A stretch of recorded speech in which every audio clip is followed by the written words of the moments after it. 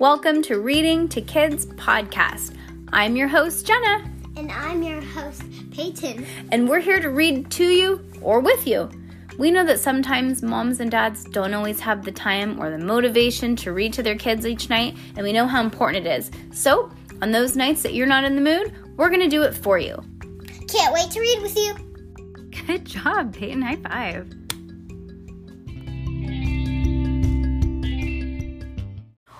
We have some special guests here. We do? Yes. It's Jenna and Peyton. Just kidding. We have Emma and we have Haley. And Haley is a mad reader. Mad meaning crazy, good, obsessive. Loves it. Okay. Probably reads more than most children. Oh my gosh, are you making them dragons? Oh, I'm making this. Yeah, I'm making Oh, she's obsessed with making these. Yeah. You guys want to say hi? Sure. Hi. Hi. And how do you guys know Peyton? Our moms are friends. Mm-hmm. Yep, I'm friends with your mom. Mm-hmm. If your mom's listening to this, would you like to give a shout out to Mama? What do you guys call her? Mom. Like, don't say your last name, but like Mama Nikki. What do you call her? Just mom. Boring. When I was young, my mom was always really small, and so I would say Big Mama. And your mom's hella tiny now, so you should say, shout out to Big Mama. Get it? Because she's tiny? Da-dun-ch. Okay, anyways, let's go. A series of unfortunate events. Have we done this when you guys were here yet? Oh my God, what? We always flake out. Okay, well now you know how it goes. It's really exciting, okay? It is cold here. It was like drizzling earlier, and guess what that means? What? This is Halloween. This is Halloween. Pumpkin scream in the dirt of night. I am ready, and all the Halloween spirit stores are opening, which tomorrow we're going to go to Santa Rosa. And I just feel like I'm really feeling in my heart that we should go to the spirit store if they're open. How do you guys feel about that? Yeah. Yes. She says yes, and they say, yeah, sure. And what did you say? Yes. Okay. Chapter 4 of Book the 9th, The Carnivorous Carnival. Carnivorous, do you know what that means? Yes. What does... Okay. Oh, look, we have a Klaus Baudelaire in the house. What does carnivorous mean? I don't know. Carnivorous means when someone is eating something like meat. Mm-hmm. Like it's like eating. I'm pretty sure it's eating the same thing as they are. Carnivorous. Oh, that's so close. That is called a carnivore. Is something that eats meat, and Peyton knows that because we used to tell Peyton you're a carnivore. Yeah. You're thinking of cannibal, where you eat people. Yeah. Oh. It's true. I actually just read a book about that. That's too scary for this podcast. Yeah. But it wasn't really, you guys. Anyways, on to less dark things. Okay, chapter 4. What? Asked Hugo, yawning and rubbing his eyes. What did you say? I said that the gift caravan is almost out of figurines, the hook-handed man said from behind the door. But that's not your concern. People are already arriving at the carnival, so you freaks need to be ready in 15 minutes. Wait a moment, sir, Violet thought, using her low, disguised voice just in time as she and her brother climbed down from their hammock, still sharing a single pair of pants. Sunny was already on the floor and too astonished to remember to growl. Did you say that one of the Baudelaire parents is alive? The door of the caravan opened a crack, and the children could see the face of the hook-handed man peering at them suspiciously. What do you care, freaks? He asked. Well, Klaus said, thinking very quickly, we've been reading about the Baudelaires in the Daily Punctilio. We're very interested in the case of those 3 murderous children. Well, the hook-handed man said, those kids' parents were supposed to be dead, but Madame Lulu looked into her crystal ball and saw that one of them was alive. It's a long story, but it means that we're going to be very, very busy. Count Olaf and Madame Lulu have to leave early this morning to run an important errand, so now I'm in charge of the House of Freaks. That means I get to boss you around, so hurry up and get ready for the show. Grrr, Sunny growled. Chabo's all set to perform, Violet said, and the rest of us will be ready soon. You'd better be, the hook-handed man said, and began to shut the door before stopping a moment. That's funny, he said. It looks like one of your scars is blurry. They blur as they heal, Klaus said. Too bad, the hook-handed man said. Makes you look less freakish. He slammed the door, and the siblings could hear him walk away from the caravan. I feel sorry for that man, Colette remarked as she swung down from her hammock and curled into a contortion on the floor. Every time that that Count person comes to visit, it makes me feel bad to look at his hooks. Well, he's better off than me, Kevin said, yawning and stretching his ambidextrous arms. At least one of his hooks is stronger than the other. This guy's not a freak. Why does he think he's a freak? Because he's too perfect. The ambidextrous guy? Yeah. He's too perfect, so that means that he's weird. Oh, what a weirdo. Just kidding. My arms and legs are exactly alike. Oh, there you go. Yeah. Mm-hmm. And mine are very bendable, Colette said. Well, we'd better do as the man said and get ready for the show. If any parents are listening, that reminds me of the episode of Phoebe when she's trying to pretend to seduce Chandler, and she said, I'm very bendy. You guys see that episode? Anybody in here? No, your children. Okay. Yeah, which children? Yeah, that comment was reserved for adults. Adults. That's right, Hugo agreed, reaching into the shelf of the next to his hammock, pulling out a toothbrush. Madame Lulu says that we must always give people what they want, and the man wants us ready right away. Here, Chabo, said Violet, looking down at her sister. I'll help you sharpen your teeth. Grrr, Sunny agreed, and the two older Baudelaires leaned down together and lifted up Sunny and moved her to the corner where the children could whisper to one another near the mirror, while Hugo and Colette and Kevin performed their toilet, a phrase here which means did the things necessary to begin their day as carnival freaks. What do you think? Klaus asked. Do you think it's really possible that one of our parents is alive? I don't know, said Violet. On one hand, it's hard to believe that Madame Lulu really has a magic crystal ball. But on the other hand, she always told Count Olaf where we were, so he could come to find us. I don't know what to believe. Tent, Sunny whispered. I think you're right, Sunny, Klaus said. If we could just sneak into the fortune teller's tent, we might be able to find out a secret to find out something for ourselves. You're whispering about me, aren't you? Kevin called from the other end of the caravan. I bet you're saying what a freak Kevin is. Sometimes he shaves with his left hand, and sometimes he shaves with his right. But it doesn't matter because they're exactly the same. We weren't talking about you, Kevin, Violet said. We were discussing the Baudelaire case. I've never heard of these Baudelaires, Hugo said, combing his hair. Did I hear you mention that they were murderers? Well, that's what it says in the Daily Punctilio, Klaus said. Oh, I never read the newspaper, Kevin said. Holding it in both of my equally strong hands makes me feel like a freak. That's better than me, Colette said. I can contort myself into positions that allows me to pick up the newspaper with my tongue. Talk about freakish. It's an interesting dilemma, Hugo said, grabbing one of his identical coats from the rack. But I think we're equally freakish now.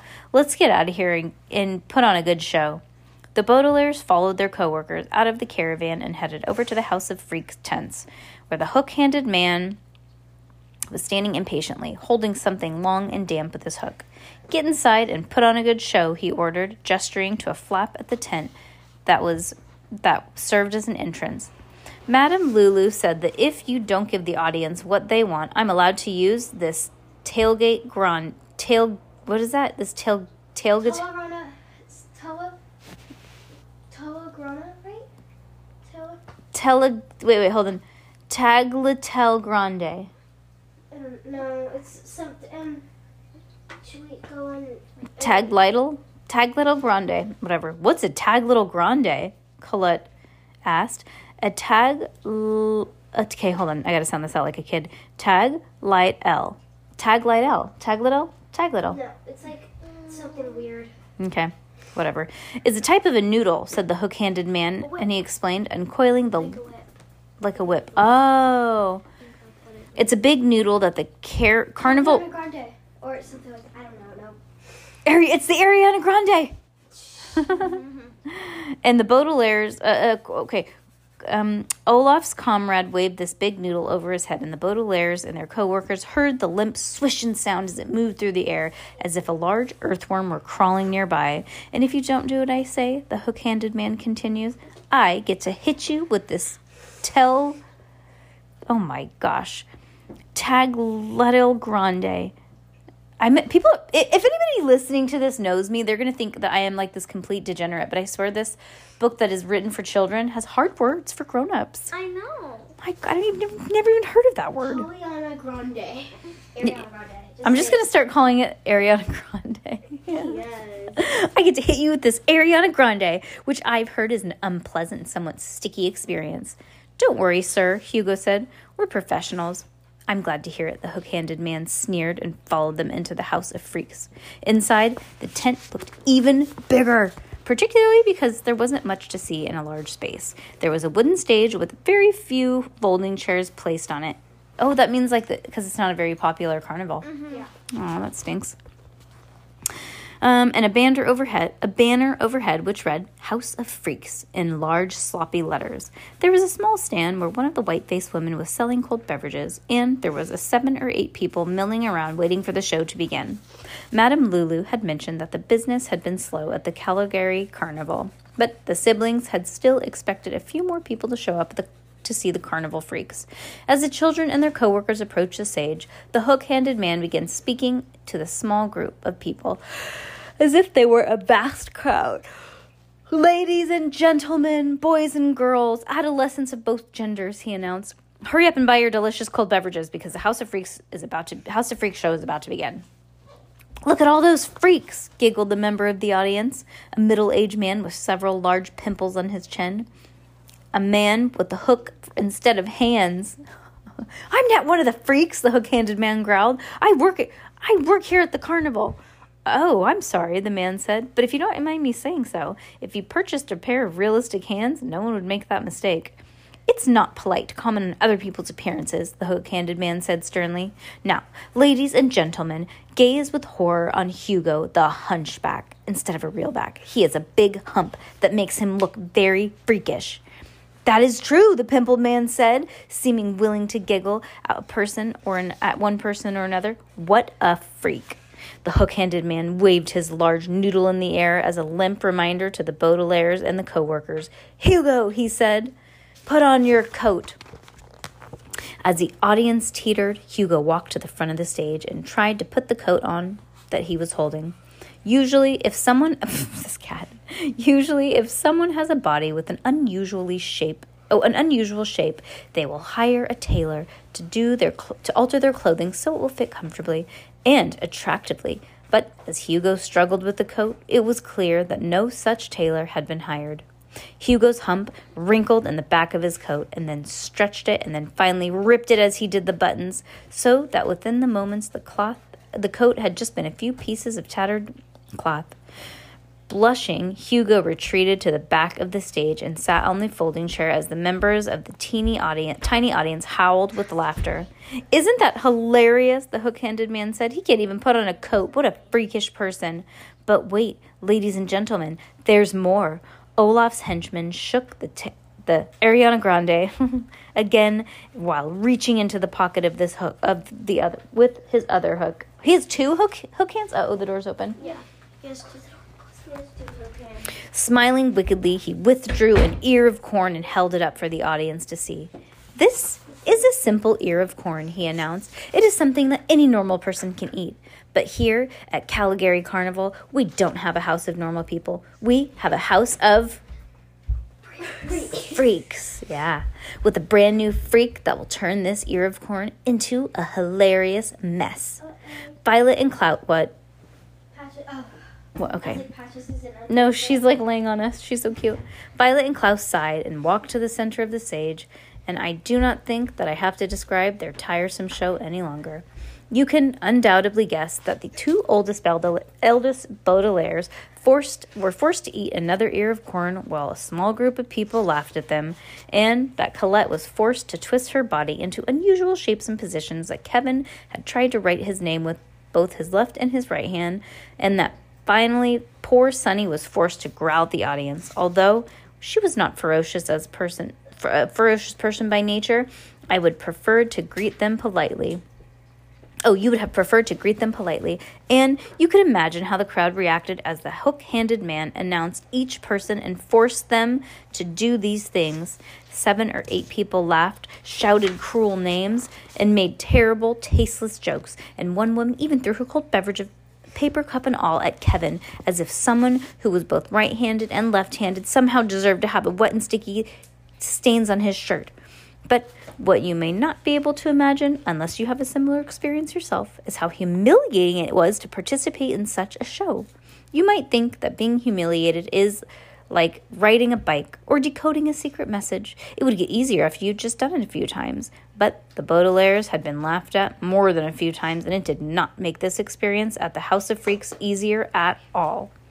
Violet remembered when a girl named Carmelita Spatz had laughed at her and called her names when the children were enrolled in Proof Rock Preparatory School, but it still hurt her feelings when the hook-handed man announced her at something hilarious. Klaus remembered when Esme Squalor had insulted him at 667 Dark Avenue, but he still blushed when the audience pointed and giggled at every single ear of corn that slipped out of his hands. And Sunny remembered all of the times that Count Olaf had laughed at all 3 Baudelaires and their misfortune. But she still felt embarrassed and a little sick when people called her Wolf Freak as she followed the other performers out of the tent when her show was over. The Baudelaire orphans even knew that they weren't really a two-headed person or a baby wolf. As they sat with their co-workers in the Freaks caravan afterward, they felt so humiliated that it was as if they were freakish as everyone thought. I don't like this place, Violet said to Kevin and Colette, sharing a chair with her brother in the caravan's table, while Hugo made hot chocolate on the stove. She was so upset that she almost forgot to speak in a low voice. I don't like being stared at, and I don't like being laughed at. If people think that it's funny when someone drops an ear of corn, they should stay home and drop it themselves. Exactly. Have you guys ever been to a carnival where they have, like, carnival freaks? Nope, no, I've never been to a carnival. Yeah, wait. Yeah.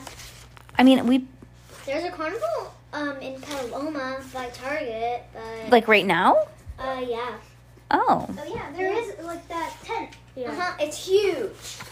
Yeah, I see it. Oh my gosh, that was the one in Rohnert Park, too. It has, like, a little gypsy picture. I know what you're talking about. Honestly, we should go. Hello. We should go. Look, I'm a poet and I know it. Okay. I'm a poet and I know it. Okay. Ki Woon, Sunny agreed, forgetting to growl. She meant something along the lines of, I thought I was going to cry when all those people were calling me a freak, but luckily, only her siblings understood her. She didn't give away her disguise. Don't worry, Klaus said to her sisters. I don't think we'll stay here for very long. The fortune-telling tent is closed today because Count Olaf and Madame Lulu are running their important errand. The middle Baudelaire did not need to add that it would be a good time to sneak out of the tent and find out if Lulu's crystal ball had really held the answers that they were seeking. Why do you care if Lulu's tent is closed? Colette asked. You're a freak, not a fortune teller. And why don't you want to stay here? Kevin asked. Calgary Carnival isn't very popular lately, but there's been nowhere else for a freak to go. Of course there is, Violet said. Lots of people are ambidextrous, Kevin. There are ambidextrous florists, ambidextrous air traffic controllers, and all sorts of things. You really think so? Kevin asked. Of course I do, Violet said. And the same thing with contortionists and hunchbacks. All of us could find some other type of job where people don't think we're freakish at all. Oh, I'm sure that's true, Hugo called over the stove. I think that a two-headed person is going to be considered pretty freakish with no matter where they go. That's probably the same as an ambidextrous person, Kevin said with a sigh. Okay, remember we have to be really quiet, okay? These loud guests in this room. Duh. I was trying to think of something that one of the Baudelaires would say, but I can't think of it. And it's probably the same with an ambidextrous person, Kevin said with a sigh. Let's try to figure out our troubles and play dominoes, Hugo said. Bring over a tray with 6 steaming mugs of hot chocolate. Aw, that's so nice. He made everybody hot chocolate. I thought both of your heads might want to drink separately, he explained with a smile, particularly because this hot chocolate is a bit unusual. Chabo, the baby wolf, added a little bit of cinnamon. Chabo added it? Klaus asked with a surprise as Sunny growled modestly. Yes, Hugo said. At first, I thought it was some freaky wolf recipe, but it's actually quite tasty. Well, that was a clever idea, Chabo, Klaus said, and gave his sister a squinty smile. It seemed only a little while ago that the youngest Baudelaire couldn't walk and was small enough to fit inside of a birdcage, and now she was developing into her own interest, and it was big enough to seem half wolf. You should be very proud of yourself, Hugo agreed. If you weren't a freak, Chabo, you could grow up to be an excellent chef. She could be an excellent chef anyways, Violet said. Elliot, would you mind if we stepped outside to enjoy our hot chocolate? Do you guys want me to make you hot chocolate after this? Yeah. Okay. Later. That's a good idea, Klaus said quickly. I've always considered hot chocolate to be an outdoor beverage, and I'd like to take a peek in the gift caravan. Grrr, Sunny growled at her siblings, and they knew what she meant. I'll come with you. And she crawled over to where Violet and Klaus were awkwardly rising from the chair. Don't be too long, Colette said. We're not supposed to wander around the carnival. We'll just drink our hot chocolate and come right back, Klaus promised. I hope you don't get into trouble, Kevin said. I hate to think of the Ariana Grande hitting both of your heads. The Baudelaires were just about to point out that blow from the Ariana Grande probably wouldn't hurt one bit. But when they heard the noise, which was far more fearsome than a large noodle waving in the air, even from inside the caravan, the children could hear a loud, creaky noise that they recognized from their long trip to the hinterlands. That sounds like a gentleman friend of Madame Lulu's, Hugo said. That's the sound of his car. I'm trying to see how many... Okay. There's another sound too, Colette said. Listen. The children listened and heard the contortionist had spoke the truth. Accompanying the roar of the engine was another roar that sounded deeper and angrier than any automobile. The Baudelaires knew that you cannot judge somebody by its sound any more than you can judge a person by the way they look. But this roar was so loud and fierce that the youngsters could not imagine that it brought good news. You should have just done one. Oh, it's for your dragons. That's funny, Peyton. But you should have done one big eyebrow. Here I must interrupt the story as I am writing and tell you another story in order to make an important point. The second story is fictional, a word here which means somebody made it up one day, as opposed to the story of the Baudelaire orphanage, which somebody merely wrote it down, usually at night. It is called The Story of Queen Debbie and Her Boyfriend Tony, and it goes something like this. The story of Queen Debbie and her boyfriend Tony. Once upon a time, there lived a fictional queen named Queen Debbie who ruled over the land where the story takes place, which is made up. This fictional land has lollipop trees growing everywhere and singing mice that did all of the chores, and there were And there were fierce and fictional lions who guarded the palace against fictional enemies. When Queen Debbie had a boyfriend named Tony who lived in the neighboring fictional kingdom. Because they lived so far away, Debbie and Tony couldn't see each other that often, but occasionally they would go out to dinner and a movie and do other fictional things together. Tony's birthday arrived, and Queen Debbie had some royal business and couldn't travel to see him, but she sent him a nice card and what's a mynah bird? I think it's like a carrier bird that carries a message. Oh, yeah. And like Harry Potter. Yes. An owl. Okay, a mynah bird in a shiny cage. The proper thing to do if you receive a present, of course, is to write a thank you note. But Tony was not a particularly proper person and called Debbie to complain. Debbie, this is Tony, Tony said. I got the birthday present you sent me, and I don't like it at all. Oh, I'm sorry to hear that, Queen Debbie said, plucking a lollipop off of a nearby tree. I picked out the mynah bird especially for you. What sort of present would you prefer? I think you should give me a bunch of valuable diamonds, said Tony, who was as greedy as he was fictional. Wow. Diamonds? Queen Debbie said. But mynah birds can cheer you up when you're sad. You can teach them to sit on your hand, and sometimes they can even talk. I want diamonds. God, was he Olaf? But diamonds are so valuable, the queen said. If I send you diamonds in the mail, they'll probably get stolen on their way to you. And then you won't have any presents at all. I want diamonds, whined Tony. Or he whined, I want diamonds, whined Tony, who was really becoming quite tiresome. I know what I'll do, Queen Debbie said, with a faint smile. I'll feed my diamonds to the royal lion and then send the lions to your kingdom. No one would dare attack a bunch of fierce lions. So then the diamonds are sure to arrive safely. Hurry up, Tony said. It's supposed to be my special day. It was easy for Queen Debbie to hurry up because the singing mice who lived in her palace did all of the necessary chores. So it only took a few minutes for her to feed a bunch of diamonds to her lions, wrapping the jewels in tuna fish first so the lions would agree to eat them. Then she instructed the lions to travel to the neighboring kingdom and deliver the presents. Tony waited impatiently outside the house for the rest of the day, eating all of the ice cream and cake, and teasing his minor bird. Oh, that's rude. And finally, just about at sunset, he saw the lions approaching on the horizon and ran to collect his present. "Give me those diamonds, you stupid lions," Tony cried. And there was no need to tell you the rest of the story, which was rather obvious. Moral: never look a gift lion in the mouth. And the point here is that there were arrival of a bunch of lions, and the good news is that the point is that there are times where the arrival of a bunch of lions is good news, particularly in a fictional story where the lions are not real, and so they probably won't hurt you. There are some cases, as in the case of Queen Debbie and her boyfriend, Tony, where the arrival of lions means that the story is about to get much better. But I am sad to say that in this case, the Baudelaire Orphans is not one of those times. The story of the Baudelaires does not take place in a fictional land. Oh, that's so cute! Where lollipops grow on trees and singing mice do all of the chores. And the story of the Baudelaires takes place in a very real world, where some people are laughed at, and some people have wrong things with them, where children can find themselves all alone in the world, struggling to understand the sinister mystery that surrounds them.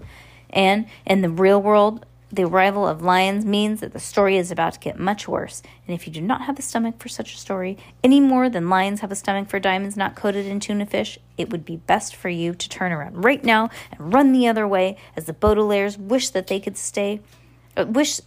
could as they exited the caravan and saw Count Olaf and brought with him when he returned from his errand. Count Olaf drove his black automobile between the rows of caravans, nearly running over several visitors to the carnival, stopped right at the tent of the House of Freaks, and turned off the engine, which ended the creaky roar the children had recognized. But the other angrier roar continued as Count Olaf got out of the car, followed by Madame Lulu, and pointed with a flourish to a what's pointed with a flourish? What's a flourish? I don't know. I'm not sure. To a trailer that was attached to the rear of the automobile. The trailer was really more of a metal cage on wheels, and the bars of the cage that the Baudelaires can see what the villain was pointing at. The trailer was filled with lions, packed in so tightly that the children couldn't tell how many there were. The lions were unhappy to be traveling in such tight quarters and were showing their unhappiness by scratching the cage with their claws and snapping at one another with their long teeth and roaring as loudly and as fiercely as they could. Some of Count Olaf's henchmen gathered around, along with several visitors to the carnival, to see what was going on, and Olaf tried to say something to them but couldn't be heard over the lions' roars. Frowning, the villains removed the whip from his pocket and whipped at the lions through the trailer bars. Like people, animals would become frightened and likely to do whatever you say if you whip them enough, and the lions finally quieted down so Olaf could make his announcement. "Ladies and gentlemen," he said, "boys and girls, freaks and normal people, Calgary Carnival is proud to announce the arrival of these fierce lions who will be used in the new attraction." "That's good news," said somebody in the crowd, "because these souvenirs in the gift caravan are pretty lousy." "This is good news," Count Olaf said.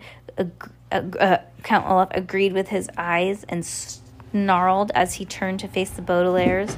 His eyes were shining very brightly, and the siblings shivered in their disguise as he looked at the children and then gathered the crowd.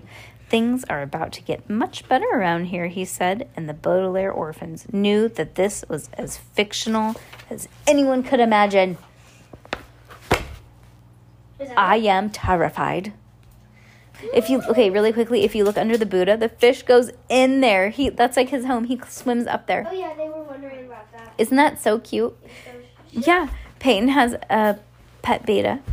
Some people call it betta, but I just call it beta because that's just what I grew up saying. And we have this little Buddha that sits in there, and it is tilted because there's air in it. And now we leave it like that. It did that one time on accident, but now we leave it like that because we were like, where's the fish? Did it get out? And he was up the Buddha. Isn't that so cute? How'd you know? Well, because we found him. We're like, where is he? He was like nowhere in there. That's a small, it's like a 5-gallon tank. So we're like, what the? And then we found him. He likes it under there. It's so cute. Okay, guys, say bye. Bye. Bye. Bye. Bye.